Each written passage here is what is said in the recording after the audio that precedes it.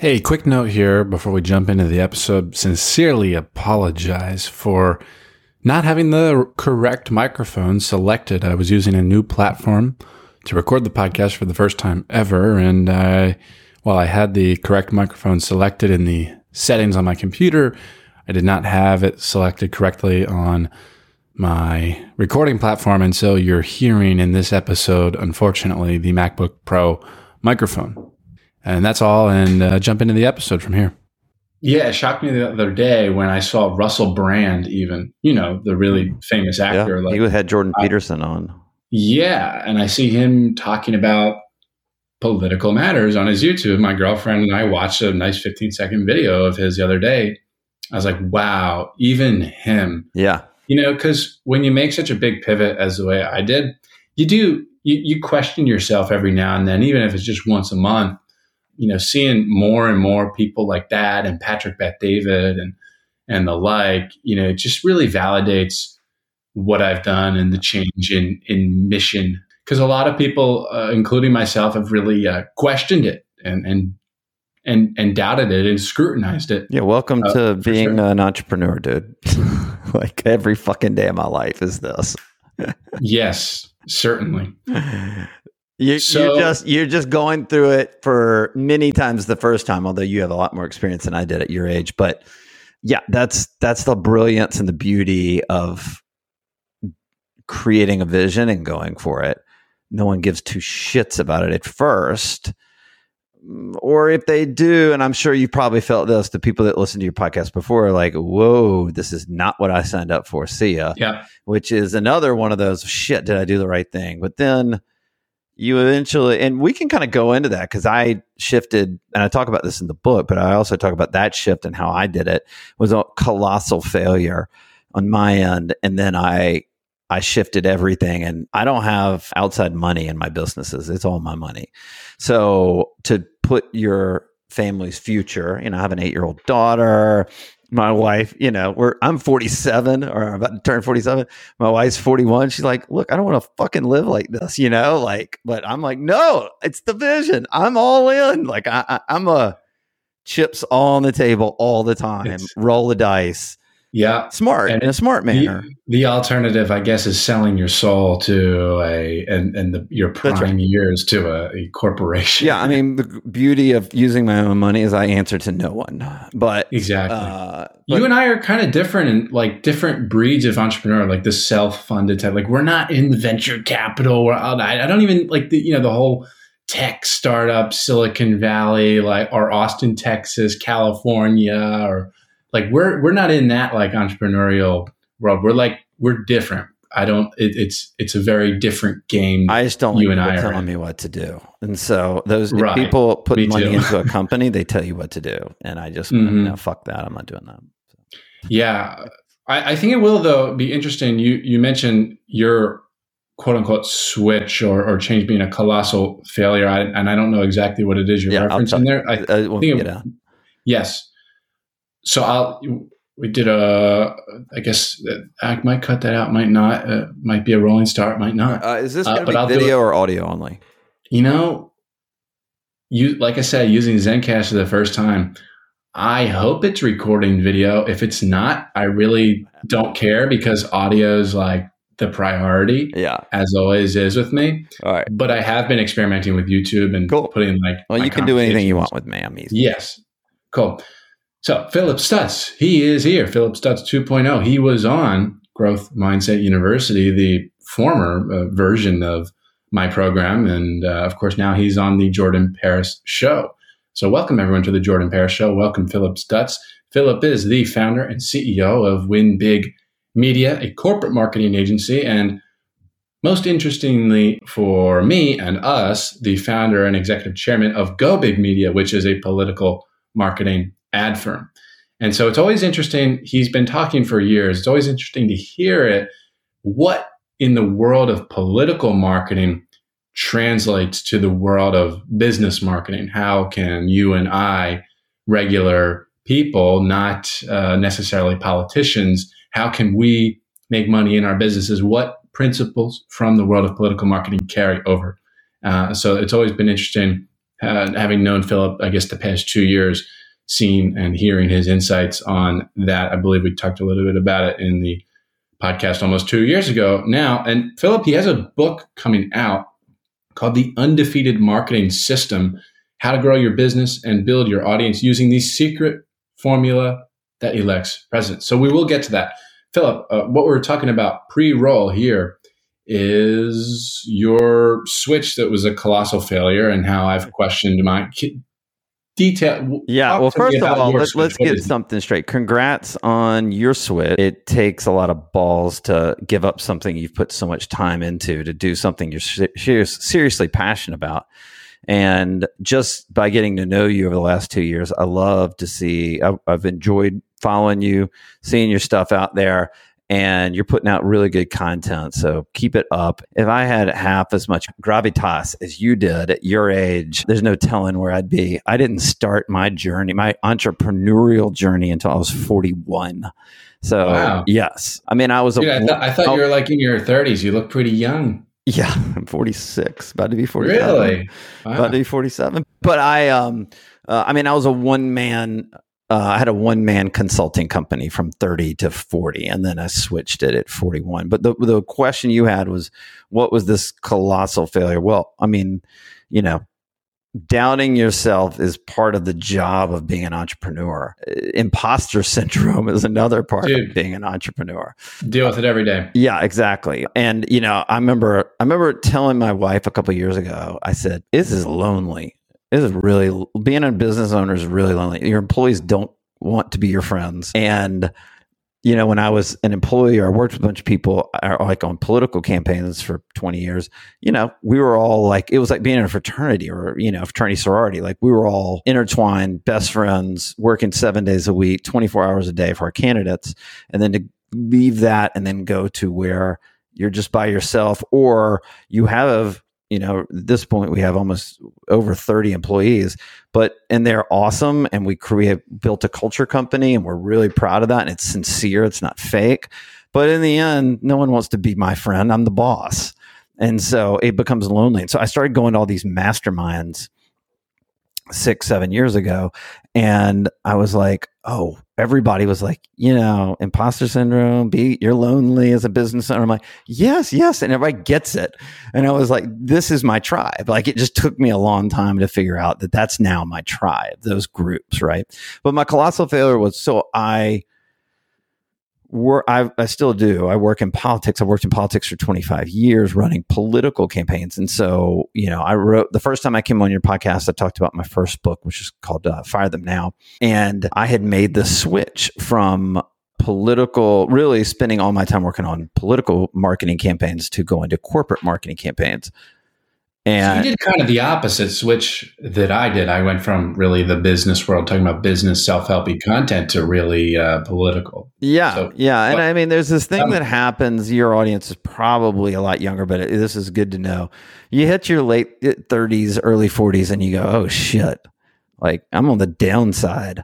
Like what is my life really going to be about? And so for me, it was like, man, I've done politics for so long. I still love it.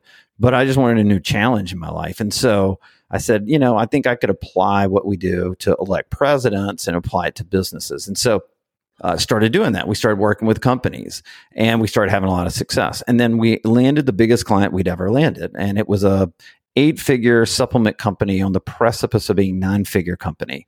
And that was like, it was like our golden egg client. We were just super excited. And we started applying, again, the principles behind political marketing.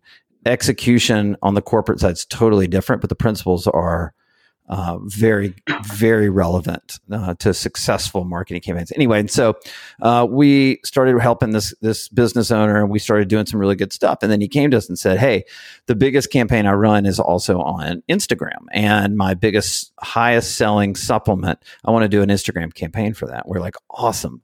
So we said, sure. So we brought in our professional photographer, took pictures of the supplement, and we started loading it up and putting together all the messaging and the creative for it.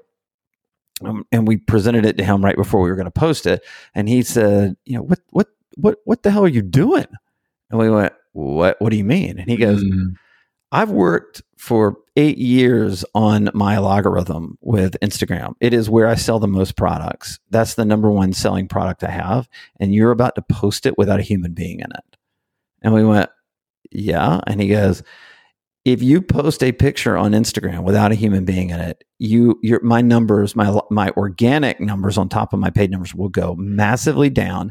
I won't get enough likes, shares, purchases, everything, and then it'll screw me up for months to come, and I've got to rebuild that whole thing. I don't know about monetary value, but in terms of engagement, I tend to agree with. No, he's 100% right. Like, and what happened was we went, I realized that my team, that I had not led them, and my team had not done enough to understand his business before we started marketing it, understand his customer before we started marketing it. And so I said, look, we'll fix this. Must have been embarrassed. Yeah, it sucked. I know. I can imagine. Yeah, I apologized. And I said, we will fix this. And he said, great, I'll talk to you tomorrow. That was the last time I talked to him. So he ghosted us.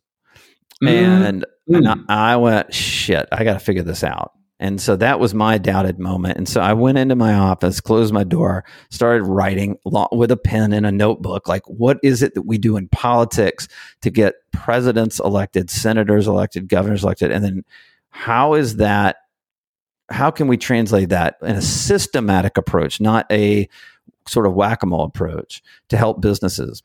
And I finally kind of figured out there's this 5-step system we use in every political campaign to elect candidates every time. And I'm like, shit, we're going to follow that. And I had no proof behind that. I knew I had proved it in politics. I had not proved it in business. So we spent the next 4 or 5 years shifting every client we had to follow this 5-step systematic process to marketing their company. And in the process, every single one of them grew. Every single one of them grew. And I went, holy cow, this thing is undefeated, which is why that's the name. That's where it came from. I went, oh my God, this system is undefeated. It works every time for a business owner. But it didn't happen. It wouldn't have happened had I not colossally failed and been fired by the biggest client that had ever come into our company at that time. Since then, we've done Fortune 200 companies, startup companies, small businesses, big businesses. It's been crazy. The system works on B2B, B2C, e-com. It works across the board. And all we're doing is applying this formula that we've utilized in politics for 20 years now. Yes. So friends, if you're listening, you can tell that this is a hybrid episode. This is a business episode because I'm in business. Money is the means for me to make whatever impact I want to make. And this is a business-driven episode drawing on insights from the political arena. So it is related. It absolutely fits into the Jordan Paris Show, just a little bit of a hybrid episode. Would it be too much, Philip, to share some of you talk about the 5 steps, the 5 principles? Like, if you just went out and named all 5, would there be any reason to buy your book? Like, I don't want to, get it all out here for free. You can get it for free. That's the whole point. In fact, you can utilize these and not hire a marketing agency. So if you're a startup with no money, this is the way you should be doing it. Why don't I show you how it works in politics? We'll focus on politics, and then we can kind of cross over. Exactly. And then, if you want to talk political stuff, dude, I'm happy to do that too. Look, Facebook banned my book cover. So I wanted to get to that. Yeah. This book cover got banned, and it fascist book rather. Right. And I caused quite the ruckus with that. Had National showed up on Fox News to talk about the banning, wrote an article in the Federalist about the banning. Dan Bongino took off on it. And did a big story on it, and then suddenly, out of nowhere, Facebook lifted the ban on my book cover. So they did. I did not get that follow up. Yeah, so pretty happy about that. But it's also a telltale sign of what's to come. So how this 5-step process works in politics is this, Jordan. I've met. You may have read my bio in the intro.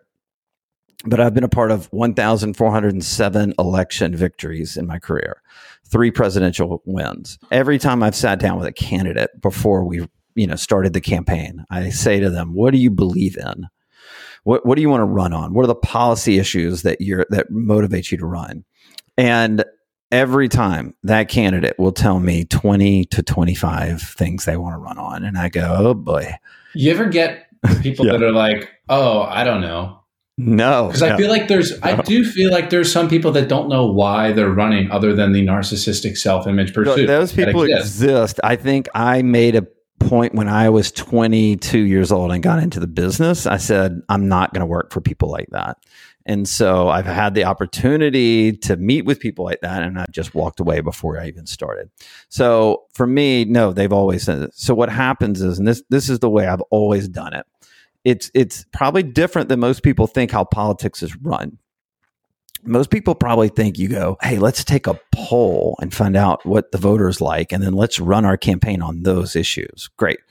That's how some people do it, and I think it's an inauthentic way of running campaigns. Yeah, I was gonna like you have no spine, like you have no core beliefs, core values, like you're just gonna go with whatever you think other people want. Yeah, like that wouldn't be my instinct. My instinct, because I'm so awesome, Philip, is I'm brash. Like I kind of do and say what I want to do, like, and I don't really care if people like it. I'd be standing up for those sorts of things. Like, I don't really care what you say. Yeah. And I remember that's how Bill Clinton ran. He basically took polls, figured out what people wanted, and then ran on those. I look at this differently. And I've always done it this way. What I do is I sit down with the candidate and find out the 20, 25 issues that they're the most passionate about, that they want to talk about in the campaign. And then I go out and I take a poll with the voters. Now, listen, it's much more sophisticated than that. I'm simplifying this because we just don't have all day long, but there's millions of points of data that we're looking at in every single state and every single voter. But what we want to do is we go in and we, for the sake of this conversation, we go and poll the voters. But we don't poll the voters in a broad way. We poll them only on the 20 to 25 issues that candidate told me they're passionate about. And then inevitably we find 2 or 3 issues that the voters blow through the roof on. They will flip parties to vote for a candidate that believes in that issue. If they don't know the candidate, if they knew the candidate believed in that issue, they'd vote for him. Like, we just find out what it's going to take to win the election based on that. But it's in an alignment with what the politician already cares about. Does that make sense? So I find out what the politician cares about and is passionate about. And then I go figure out, for the voter's standpoint, what are their top 2 issues within those 20 to 25 issues that the candidate is wanting to talk about. And then I go back to the candidate and I say, hey, 20, 25 issues, we're not talking about those anymore. We're only going to focus on these 2 to 3 issues. And so for us, that's step 1, is you have to figure out, like, the most important thing we can do is you have to figure out where the alignment is between, in the data, in business, it's customer or client data, and in political, it's voter data. But what do the voters care about? What's going to motivate them based on what the candidate already believes, right? So that's, for us, that's step 1 of the 5-step system. Step 2 is, now that you know where you have alignment, you got to develop a plan. In politics, it's a campaign plan. And business world, it's a marketing plan. And so we're going to work to put together marketing. We're going to target certain voters on certain issues. We're going to target certain demographics. We're going to talk about the platforms we need to go and run ads to. We're going to build a real marketing plan. Same thing on business, build a real marketing plan. That's step 2. Step 3, this is a little weird for some people. I don't do branding until step 3. I don't do it first, because I don't want to, first of all, build a brand around something that the voters don't care about. Because here's the thing, and I also build the brand before you go spend any money on ads, because you don't want to send people to your campaign website, your brand, unless you know those are the issues that are going to resonate with them. Like, that's got to be the most important thing that they do. And so from step 3 for us is we build the brand. The brand is only going to be around those 2 or 3 issues we talked about, or that we found in the data the voters care the most about, but the politician also is super passionate about. That's what the brand's going to be. Brand's not going to be 20 things. It's going to be 2 or 3 things and some bio stuff. And then step 4 is, now that we know those 2 or 3 issues, let's say it's tax policy and let's say guns, or the gun debate right now, right? So let's just say it's Second Amendment and tax policy. I'm going to test Second Amendment and tax policy 1,000 different ways message-wise to figure out what resonates the best. What's going to get people to click through? I'm going to do this at a low cost. Let me give you an example of what I mean by that, Jordan. So in 2016, Donald Trump's digital director, marketing director, was a guy named Gary Kobe. He's a friend of mine. He used to work for me 15 years ago. And I took him out to coffee after the election. I'm like, what did you guys do? I want to know. And this is after 16, right? And so he said to me, Philip, we would we don't really lay out these 5 steps. We inherently follow these 5 steps, but he's like, we knew the voters cared about all these issues. So what we did was we'd take one message and we'd go on Facebook. This is back when Facebook was the Wild West. And he said, we'd go on Facebook and we'd test that one message 162 ways. We would have a green background, a red background, a woman in the ad, a man in the ad, an African-American in the ad, a Hispanic in the ad. We'd have a different font of different font sizes. We'd have the fonts in the right corner, the left corner, whatever. They tested 162 ways. And they inevitably found that there were about 8 or 9 of those 162 ads that blew through the roof. Like they crushed organically and on paid, and they had no idea why. But because they knew those issues were going to work, they had to nuance those issues and test them. And then they'd say, good. So for step 5 is now that you know what works, you go out and you launch your marketing campaign. The marketing campaign is going to send people back to your funnel, which is your website. And then they're going to learn about those issues that they already care about and go, hey, that guy speaks to me. That candidate speaks to me. And then they're going to see the ads on TV and they're going to be like, yes, that's the issue I care about. And then they're going to be super hyper targeted on digital on only the issues they care about. And they're like, yes, that candidate resonates with me. And that's how the candidate ends up winning. Now, the difference real quick between political marketing and corporate marketing is in the political world, my opponent is running the exact same 5-step system for their candidate. So it is the most competitive, innovative marketing campaign that has ever existed because in the end, we have election day, we have a winner and we have a loser. And as a marketer, I'm out of business if I don't win more than I lose. It's crazy how much marketing goes into these elections. Like it's literally it's not a battle of Donald Trump versus Hillary Clinton or Donald Trump versus Joe Biden. It's a battle of 2 different marketing campaigns, 2 different marketing companies, maybe. Like it's pretty interesting to think about it that way. Yep. Right. And the difference in corporate marketing is that no one follows this 5-step system. No one. Except, I do. That's my business model. That's why I wrote this. I had all this success. I said, I got to write a book. I got to show people that this thing works. They can do it without me. They can just go do it. They can learn how it works. And now I'll be honest with you. If you want to buy the book, this is not a textbook. It is not a textbook. If you want something like that, if you're super nerdy, textbook, this is not your book. If you want to know how Donald Trump won in 16, if you want to know how George W. Bush won in 2004, if you want to know how I could walk through another case study that we just did in 2020 where the Democrats had targeted this House seat in Texas and we utilized the 5-step system to win the race. I tell the 5-step system is told through stories in this book. So it's highly entertaining. If you want an entertaining look at how politics really works, how the sausage is made, this is the book for you.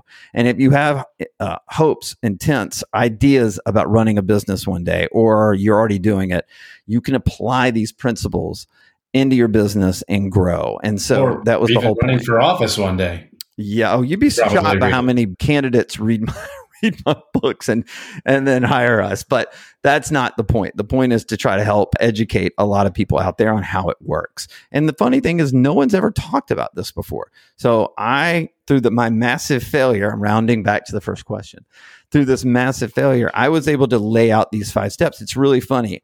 Everybody in the political world that knows this book now has said, oh shit, that's exactly what we do. I never thought about that. Like that, it's not like it's a stated 5-step system. It's an unstated 5-step system. I just, through my failure, decided to write out what it is that we do. I found it, figured it out, and I wrote a book on it. And now everybody in the political world is like, that's exactly how we do it. That's so weird. I never thought about it, but that's exactly what we do. So that's kind of cool, a little validation on it. Yes, I dig it. I like that you peel back the onion there. Yeah. Seen these elections and candidates in a way that I have not seen them before. Yeah. But I guess I didn't really understand it. But I have thought about just that Donald Trump, you're not voting like you're voting for a brand. You're buying the Donald Trump product, or you're buying the Joe Biden product. That's what is trying to be sold, like the product. Mm-hmm. They're really just figureheads, even perhaps Donald Trump. And I love the guy. Like, I think that he was one of the greatest presidents in U.S. history. But still, at the end of the day, like, so many of these presidents are just like figureheads that are really products, brands being sold out to people. I don't know that I can explain it in the best way, but maybe you know what I'm talking about. Maybe you disagree. Maybe you agree. I don't know. Well, any thoughts? So Trump won based on the product or the brand of Make America Great Again. I mean, and no one had really, there have been great brands before. Take away any of the partisanship. You could say, whether you agree or not, Barack Obama had hope and change, but Hillary had no brand, no product. And this is why ultimately she lost. She didn't have a message. If it's so funny, I've asked so many of my Democratic friends, and I come from the right side of politics, but if I ask my Democratic friends, like, what was Hillary's message in 2016? And they go, I don't know. But if I ask my friends, like, what was Joe Biden's message? They're like, oh, he's going to bring calmness to all the chaos. Which is debatable, but that was their brand. That's what they sold. The brand. Yep. Yes, totally. Yeah. And so, it really does come down to that. I don't think politicians really got it until Trump. I think what I always say is, like, Trump changed the game. Trump's the Molotov cocktail. What the voters wanted when we talk about that first step is they wanted the Molotov cocktail. They just found the perfect vessel in Donald Trump. Every politician was trying to be that Molotov cocktail, but it was inauthentic. Trump, like him or hate him or love him, whatever, he is the Molotov cocktail to the system. And that's what the voters wanted. And look, Donald Trump won in 2016. He won 3 states by 77,000 votes. 3 states, Pennsylvania, Wisconsin, and Michigan, by a total of 77,000 votes. So slim. Think about this. Joe Biden won 3 states, Georgia, Arizona, and Wisconsin, by 42,918 votes. If 21,500 Biden voters in those states had on election day went, you know what, I'm going back to Trump. Just 21,500 voters, Trump would be president right now. So wow.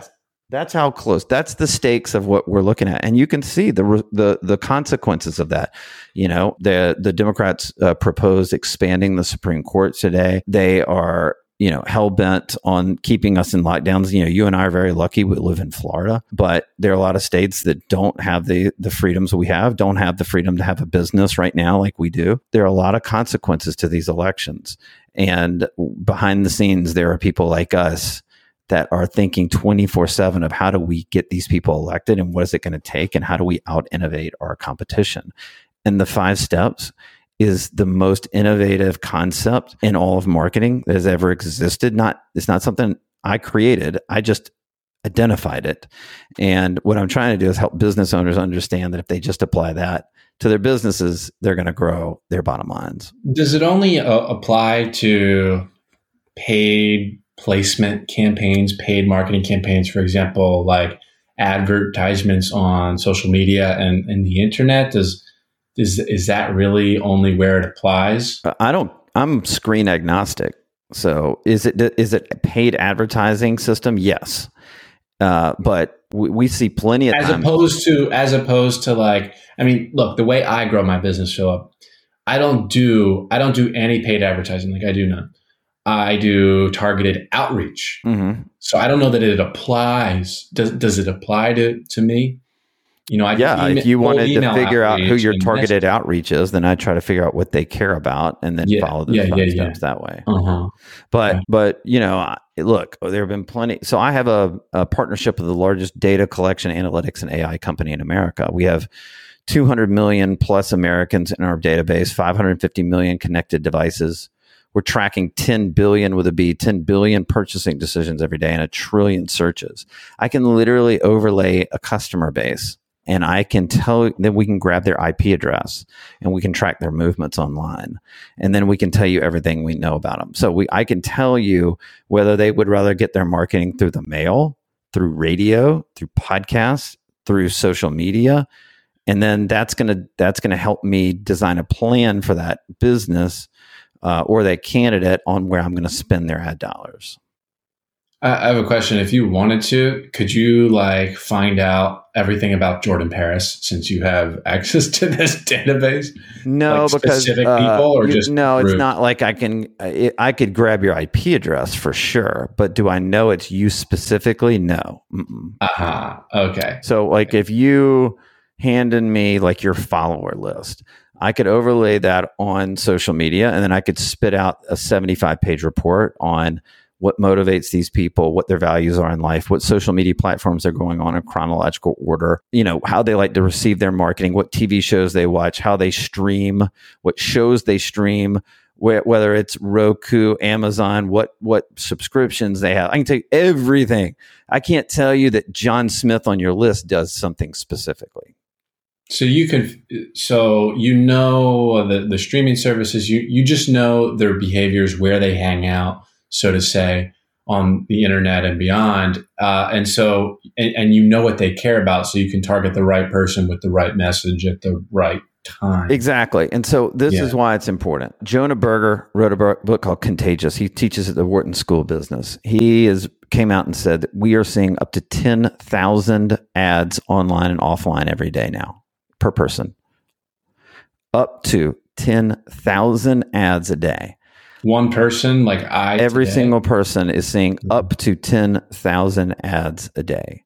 My point is this. When you're competing against 10,000 ads a day, you're not competing against other influencers or other podcasters. You're competing against bike companies, shoe companies, hair care product companies. You're competing against, it's all about the eyeballs. And so I'm trying to figure out, how do I get smarter in that approach? And what's the message that's going to work? How am I resonating with that person I'm targeting? Because if I'm trying to compete with 10,000 ads a day, I better break through the clutter. There was this great stat that I actually saw today. I printed it out because I wanted to bring it up here. The YouTube influencer market. Okay, I'm going to read these stats to you. And the reason I'm going to do that is because I want to hone in on everybody out there right now on how important it is to have a systematic approach in what you do. There are 1,000 YouTube influencers right now with a million to 5 million followers. 1,000.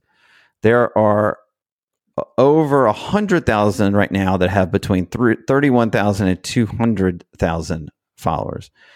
There are 1 million YouTube influencers right now that have between 3,000 and 23,000 followers. So my point is this: if there are only 1,000 out of 1.1 million out there that are really crushing it right now, do you think they guessed it? Or do you think they have a systematic approach, that they are being uber smart in everything they do? Everything they do is calculated. They know every step of the way, the message they're putting out, the movements they make, the creative content that they're putting out. This is what subconsciously at the very least. I'd tell you consciously. Probably, maybe subconsciously at first, but consciously now. And my point is this: the market out there, whether you're trying to be an influencer, whether you're trying to sell a product, or whether you're trying to run to be a candidate, it is unbelievably competitive. And the people at the top are taking a systematic approach to what they do. They know what they're doing. And every influencer and business owner that I've come across in the last 5 years goes, I don't know, we just ran some Facebook ads. Well, you know what? You're going to lose every single time. The game is rigged against you. That's the thing. Yeah. Unless you know how to beat the game is going to beat you every time. It's like going to the casino and thinking, you know what? I'm just going to bet on red at the roulette table. Well, okay, you go, that's a 50-50 shot. No, it's not. There's green, if you hit green, if you hit double zeros or zero on the roulette table instead of red or black, it gives the reason that is it gives you a 49% chance of hitting a number. My point is that there is an absolute way to win this game, whether in whatever you want to pursue, whether it's politics, whether it's business or influencer. And you have to be systematic in it. Otherwise, you literally are going to be grasping at straws and wondering why you can't get any traction. The people that get traction know exactly what they're doing, and they're breaking through the clutter.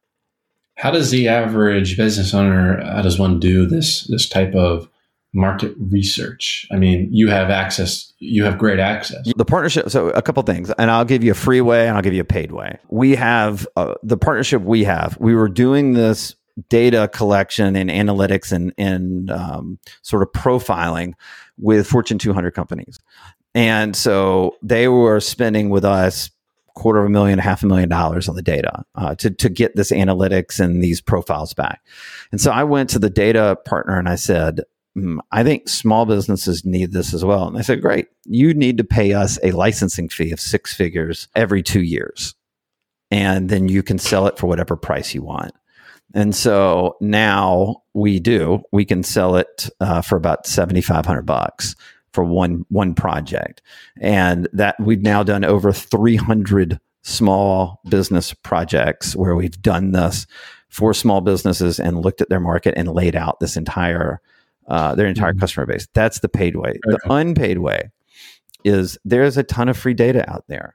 You know, I interviewed with Altucher, James Altucher, friend of the show, right? He wrote the foreword to this book, and I was on his podcast last night, and he said, how else can you do this for free? I said, look, there's Google Analytics, there's Facebook Analytics. You can look at those numbers and devise that data and figure out what works. You can do a Survey Monkey to your customer client or influencer market. You can do, and people are like, I mean, what do you mean? You know, I built this on social media. Okay, so put a post out there that they get some free swag if they fill out some information and figure out what you want to know more about your market. James was like, okay, let's say I want to start a restaurant. How would I do it for free? And I'm like, yeah, okay. You start a restaurant. You sit outside the restaurant and you hand out flyers and you give people discounts. You get them in, and then every waiter and waitress in the restaurant is now everybody that comes in. They can ask one question to that customer, like, "What did you like? What did you not like? What's getting the most orders in that restaurant? Whatever it is, get the data, figure it out, and then devise your menu that way." My thing is this: I love the politician, but I'm obsessed with the voter. It's the same thing in the business world. I love the business owner, but I'm obsessed with the customer or the client. And so I'm trying to always figure out what's going to move them to want to come back or come in the first place. And so, yeah, I think there are many ways that if you're smart and innovative, that you can look at data and put it together. You just have to be creative in that way. And now we walk through in the book how you can do this for free. And that's obviously in step one. The Undefeated Marketing System, how to grow your business and build your audience using the secret formula that elects presidents on the deplorable platform that is Amazon, unfortunately. But that's, we got to profit from the system, that's the best we can do. We profit from the system. I tell people this, let's use the system. We got to rent the system, but your whole goal as a business owner, influencer, or anything in your life should be to try to wrestle that data back into your own ecosystem. You gotta, your marketing has to, if you're selling things on Amazon, then when the box comes to deliver to that customer, you should absolutely have an insert in there that says 10% off your next purchase if you send us your email. Whatever it takes to get the data back in your hands, you better be doing it, because you're going to be out of business. When you rent their data, they're going to change the rules on you anytime they want. Fair and unfair, doesn't matter. Absolutely. I agree. Why don't we wrap up with Facebook v. Philip Stutz? Yeah. So this is an interesting story. I had about 8 book cover options for this book. And so I emailed a bunch of people and said, hey, which book cover do you like best? And 3 of the book covers got an equal amount of votes, like 15 votes each, of the 50 people I emailed, right? And I'm like, oh, great. Okay, so no clear winner. I got 3 that were the finalists, but they got equal number of votes with all my trusted, sort of inner circle of buddies. And so I'm like, okay, well, that's great. What? And somebody said, I think James Altucher said to me, hey, why don't you just go A/B test the 3 covers on Facebook? I'm like, oh, that's a smart idea. Yeah, let's do that. Like, I'm a tester, so let's go test. So we were going to test all 3 book covers, and we submitted it at Facebook, and then they came back and said, your ad campaign has been denied. Now, what's interesting in this is everybody's used to sort of the First Amendment rights side of this story of people posting their opinions and being banned. But one of the thing that I have now uncovered is this advertising ban. And so I went, oh, these idiots at Facebook, they don't know what they're doing. I told my team, I'm like, go back, appeal, tell. And I'm like, well, first of all, they said, what was the reasoning? And they said, in the subtitle of my book, it says the secret formula that elects presidents. And Facebook said, you're trying to influence an election, and thus your book is banned from advertising on our platform. And I said, well, the election's already over. Like, so I'm not sure what influence I'm trying to make, but this is actually a marketing book, a business marketing book. So this doesn't make any sense to me. I told my team, go back, appeal, show them that this is a business book, and that'll be it. 8 hours later, Facebook's appeal came back, denied. You've been banned by Facebook for trying to influence an election. And so I have a platform, and I decided to raise a ruckus. So I did. And Fox News reached out to me and said, we want to run a story on this. So they ran a big story on it. And then are you familiar with the Federalist, the publication of the Federalist? Of course. So the Federalist folks reached out to me and said, yeah, we want you to write on this. This is big story. Here's what happened. In between all of that, I had other people reach out to me and say something similar happened to me. One was a guy named Justin Donald, wrote a book about investing. He wrote a book about, and in the book, he talks about how he invested during the pandemic. And when he submitted the book to Amazon, Amazon said he would have to remove the words COVID, coronavirus, and COVID-19 from his book because he was not a doctor. Now, he wasn't talking about the medical issue. He was talking about how he invested during the pandemic. Justin Donald removed the words. The book ended up being hitting number 1 on the Wall Street Journal bestsellers list. It almost didn't happen because he dared to use the word COVID-19, the coronavirus, when talking about investing. And then that's not the most egregious story that came to me. The most egregious story was a charity that my corporate marketing agency does pro bono work. Their whole mission is to save physically and sexually abused kids from these abusive homes, pull them out, give them services, give them treatment, and then try to find a safe place for them to transition to. I've contributed a lot of money to this place. My wife is on the board. We do pro bono work for them. And during the pandemic was the highest rate of abuse children had faced in almost like 30 or 40 years. And they had never been busier, but they had not raised much money because people were not contributing to charities. So what did they do? Let's do a membership drive on Facebook. Guess what? They got denied. And why? Because Facebook during the election had an issues ad ban in place.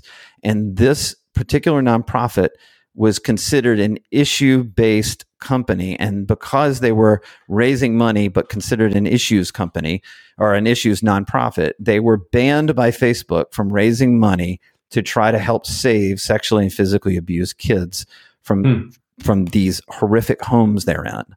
Focus on impact, huh? Facebook, yep. That's one of their sayings, focus on impact. That's right. Is this the impact you want to have? So come on, my article in the Federalist, so if you want this, and you can link it on the show notes, I'll send it to you. But my article in the Federalist was the exposure of this. My story, big deal. They banned me and my test campaign on book covers. I'm not too concerned with that. But here's the deal. There are a lot of people out there, Jordan, right now, that their whole lives are dependent on running ads on Facebook. Their business, they built a business, they have employees because they sell products or services on Facebook, or they sell products or services on Amazon. That is their entire livelihood. Yep. And now that we're seeing ads banned, that literally will put people out of business. And now that we're seeing nonprofits banned, charities are being banned. This, it's really funny. In 2018, this hit political world first. These bans ad bans came in place in 2018. After the 2016 election, they went, oh shit, we got Trump elected. We got to start banning any kind of ad that has anything, right? And so we saw this in 2018 in the elections. And the funny thing is like, we tried to raise a ruckus back then about it. Like, this is like suppression of speech and all this stuff. And you know what we got back from the general public? Screw you. We hate those political ads. Don't care about political ads. Good. I'm glad the political ads are off the air. I'm good with that, all that stuff. And I said at the time, and I'll say it now, if you think they're not coming for you next, it's just like cancel culture with all the liberals going after everybody on cancel culture. I'm like, do you not realize, liberals, they're coming after you next if you are on, if this is something you're going to go for. It's a circular firing squad. Right. And so my point is that you can hate all the political ads you want, but it started there. Now it's moved into business. It's moved into speech suppression, but also business advertising. And now it's also moved into nonprofit advertising.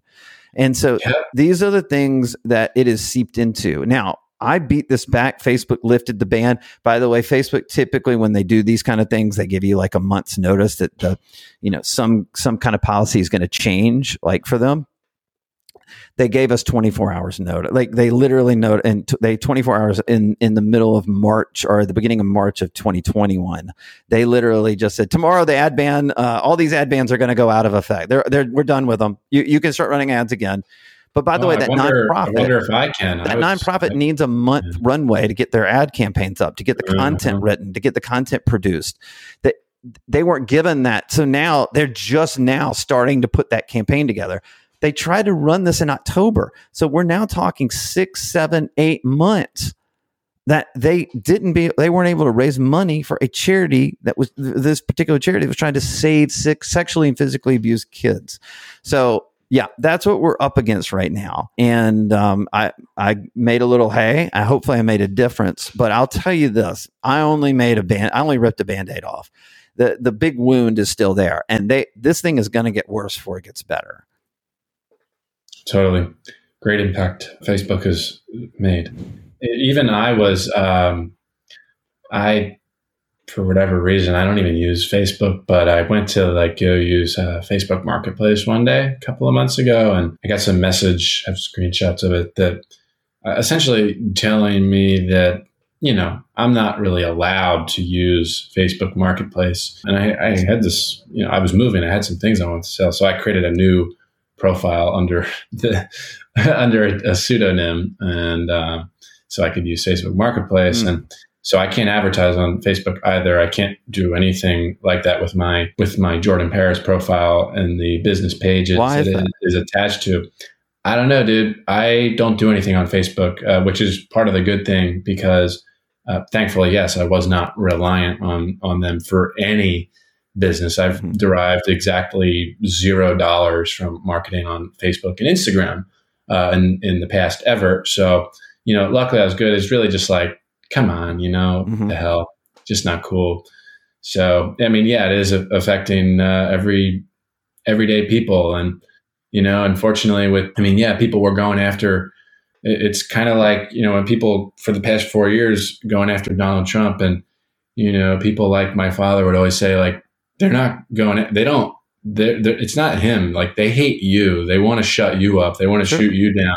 And, we saw like January 7th was a historic day in the world of tech censorship. And that was the beginning of the, dude, you've seen me on social media the past couple of years. Like, I at times relatively high flying, and I just haven't done much this year on social media because I just kept getting shot down. Like, because I'm in the underclass, and I'm going on a tangent here.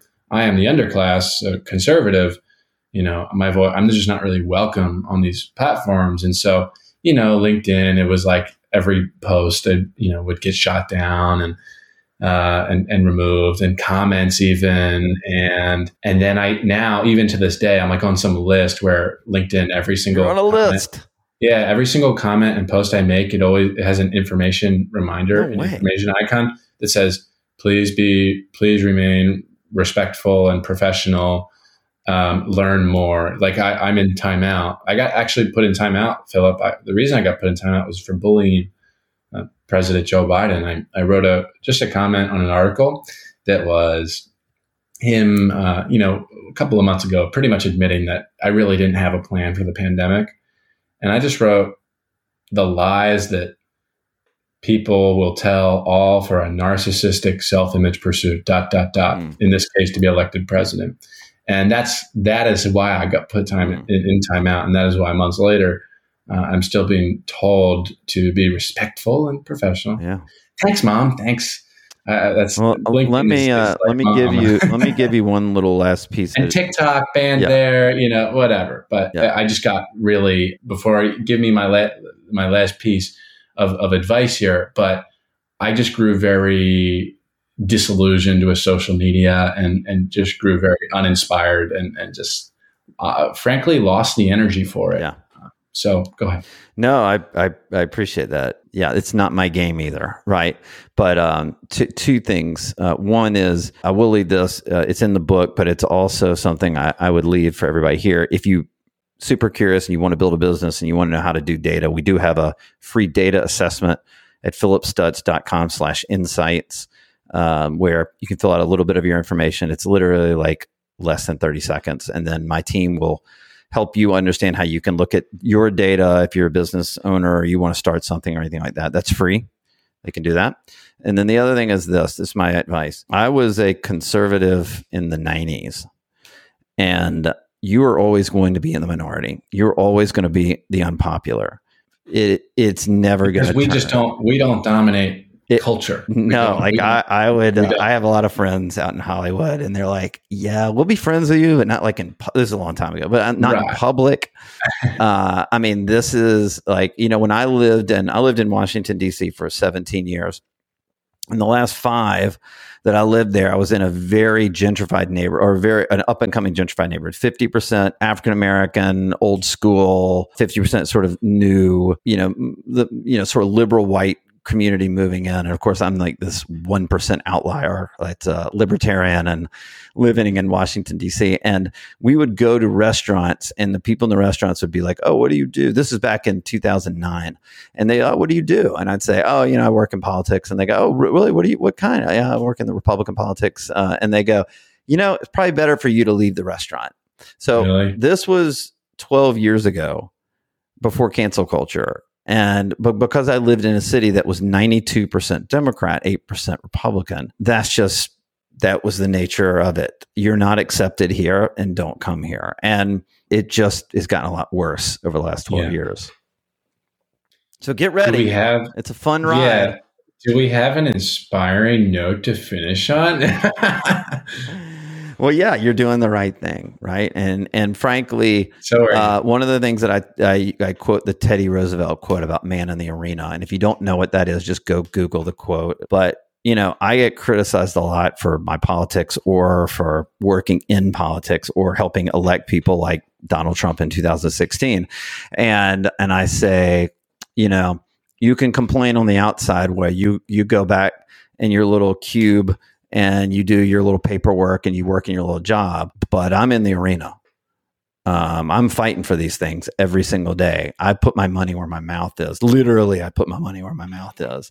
And I think for anybody, if you want to have an impact, you got to put your money where your mouth is. If you want to sit there and complain and then you don't vote, if you want to sit there and complain, but you're not volunteering in your community, whether it's politics or just charity, whatever, like get in the arena. And it's the most important thing you can do. So if anybody ever comes at me, I will literally just start laughing at them. Like I'm one of these, I will never apologize. And because I have nothing to apologize for. And people have tried to cancel me, and I'm like, that's just not going to work with me. You can try all you want. And by the way, this is what happens in cancel culture. If they realize you won't apologize, they'll move on to the next person. Yeah, right. Isn't that funny? Mm-hmm. Yeah, their attention spans are very not good. And this is something that my father constantly warns me about, like just my business having nothing to do with politics, my podcast production company, and then, just the political content that I do put out. Like, Philip, a personal question here, like, should I be concerned? I mean, look, I know, I guess I kind of know the answer a little bit. I would make a lot more money throughout my lifetime if I just didn't talk about politics. Why do you think that? How do you know? I think that some people may be afraid to associate. Right, but there are plenty of people making a lot of money that talk about their politics. Yes, certainly. I'm one of them. Yeah, exactly. Okay. So Good. my thing is this: have a mission, serve people, do it with a happy heart, which is how you do it. And, you're playing. I love these people that I'm going to 10X my business every year and all that stuff. Awesome. If you want to build something, it's going to take a minimum of 10 years to build it. Now you can always catch lightning in a bottle. And the political marketing agency, we call it lightning in a bottle. My corporate marketing agency is just slow and steady, and it's a 10-year plan. It doesn't mean I want to grow 10% every year. We've gone from 9.2x to then we grew during COVID by 25%. But I know to achieve where I want to be, it's a 10-year plan. And I think if you look at these things and you go, all right, well, I'm going to pursue it my way, do it my way, tweak the feedback I get along the way so it's smarter and better, and I'm going to do this for the next 10 years, then you're going to have all the money you ever want. That's the game plan. Philip, we'll leave it here. You're the man. Thanks. Yeah, brother. I enjoyed it. There you have it, my friends. This has been another episode of the Jordan Paris Show. Now, if you enjoyed today's episode, there are a couple of things that you can do. Number one is, of course, share with your friends and family. I think that they would really appreciate it. Number two, we have a free community, a censor-free community on Telegram.